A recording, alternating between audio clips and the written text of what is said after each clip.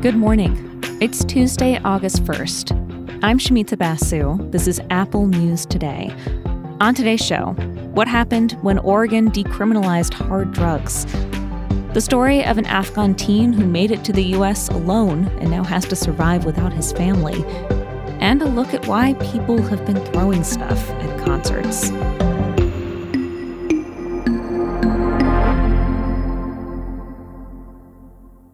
But first, let's take a brief look at some major stories in the news. California's largest wildfire of the year is now burning Nevada as well. Smoke has been spreading across the states. It blotted out the sun over the Las Vegas Strip and kept commercial planes grounded because of low visibility. The fire is fueled by the underbrush in the desert. Scientists say that the growth is especially thick because of the record rain that hit California during the winter. In China, at least 20 people are dead in massive flooding. Beijing has been getting days of nonstop rain. Rivers are swelling to the point that authorities are activating a flood storage reservoir that hasn't been used since it was built a quarter century ago. Massive evacuations are underway as the waters rise. And moving to sports, the U.S. women just narrowly avoided being eliminated from the World Cup. The match with Portugal ended in a 0-0 draw. That means the U.S. will advance out of the group stage, but because they weren't the top team in the group, they'll face a tougher opponent, most likely Sweden, in their next match. Apple News sports editor Shakir Saman was following today's Rocky match from Sydney. The U.S. is, frankly, lucky to escape from this group stage and advance on. They were, the width of a goalpost away from watching the rest of this tournament back in the States. We'll have more in the next episode of our World Cup podcast, After the Whistle with Brendan Hunt and Rebecca Lowe. You can follow it on the podcast app and hear it in the Apple News app.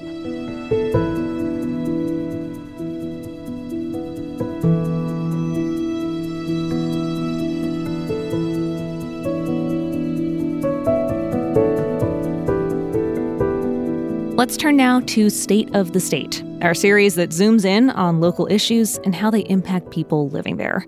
Today, we are in Oregon, where 3 years ago, voters approved a ballot measure to decriminalize hard drugs.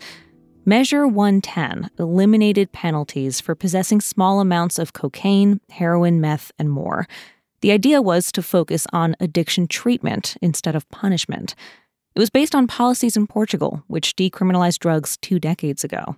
So the goal is, if you remove criminal penalties from drug use, the theory is that drug users will come out of the shadows. Jim Hinch wrote for The Atlantic about Oregon's policy overhaul, which was designed to make it easier for drug users to get help. Drug policy reformers were hoping that Measure 110 would show that if you take away the criminal part, and you focus on public health responses to drug use, that you can see an improvement across the board, that you'll see less drug use, less drug addiction, fewer drug overdoses, and overall improvement in people's lives and the lives of the communities that they live in.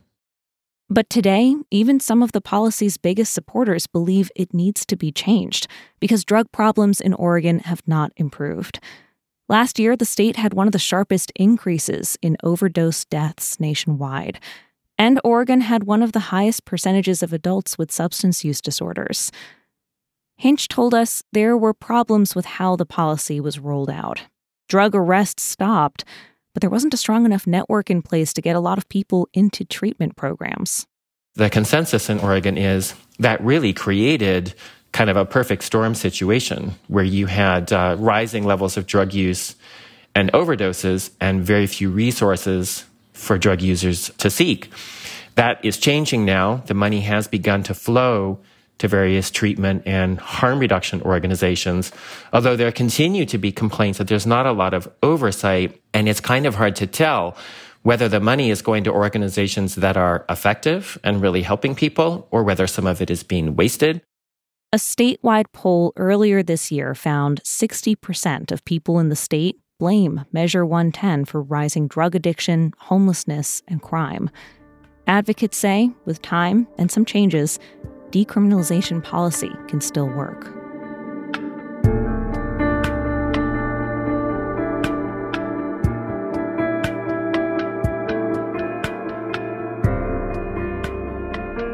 2 years after the Taliban took control of Afghanistan, tens of thousands of refugees have resettled in the United States.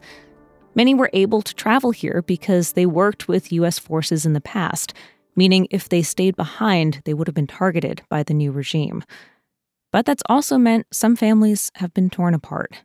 NPR spoke with a teenager who's been living in Virginia all by himself since he left Afghanistan in 2021. His uncle worked for the military, which made the whole family eligible to fly out. The rest of his family, though, wasn't able to get on a flight. I called them several times, but no one was answering because they was in the crowd and no one heard the phone ring. It's a dark day for me because I lost my whole family. NPR isn't using his name to protect his family's identity. He was 17 years old when he got on a military plane with only his papers and the clothes on his back. When he eventually reached the United States, he had to decide where to start a new life, alone. I don't have any relatives here. Then I found out about Virginia has a good education system, and that was my goal to achieve. He started high school and worked odd jobs. A local church raised money and helped him find work. NPR spoke to Melanie Gray with Christ Church in Alexandria. He needed financial help, period. He's going to school full-time. He's working full-time. So imagining him here alone without a family, the burden, I believe, is extra heavy. He's about to become a permanent U.S. resident. His application for asylum was accepted, and he plans to go to college on a scholarship to study computer programming. But his heart is in Kabul. He misses his friends and his family. They talk often, and he sends money when he can. All the time I'm worried about my family because they're in danger. They have no rights here, no freedom of speech. Our Afghan girls can go to school. The hope is that the family will be able to reunite at some point. For now, he says he's making the best of living by himself because he has no other choice.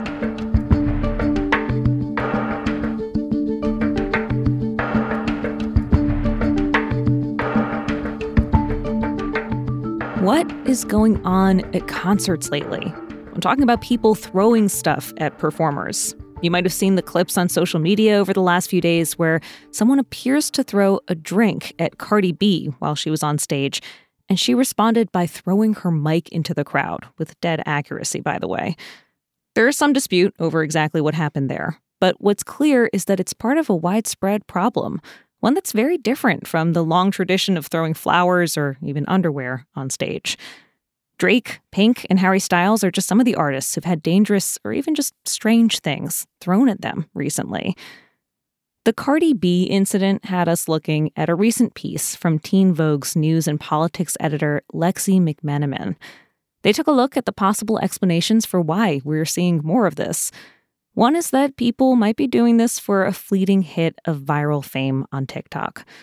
Another is that some audience members are behaving badly because they forgot how to act during the time that concerts were shut down by pandemic lockdowns.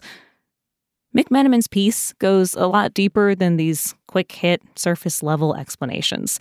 It looks at some complex questions about gender and economics that might be at play here. It's worth reading and thinking about for yourself.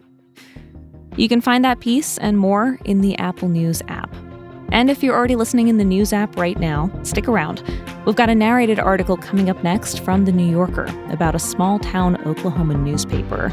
A father-son team at the McCurtain Gazette uncovered explosive revelations about the local sheriff. That's queued up for you next, and I'll be back with the news tomorrow.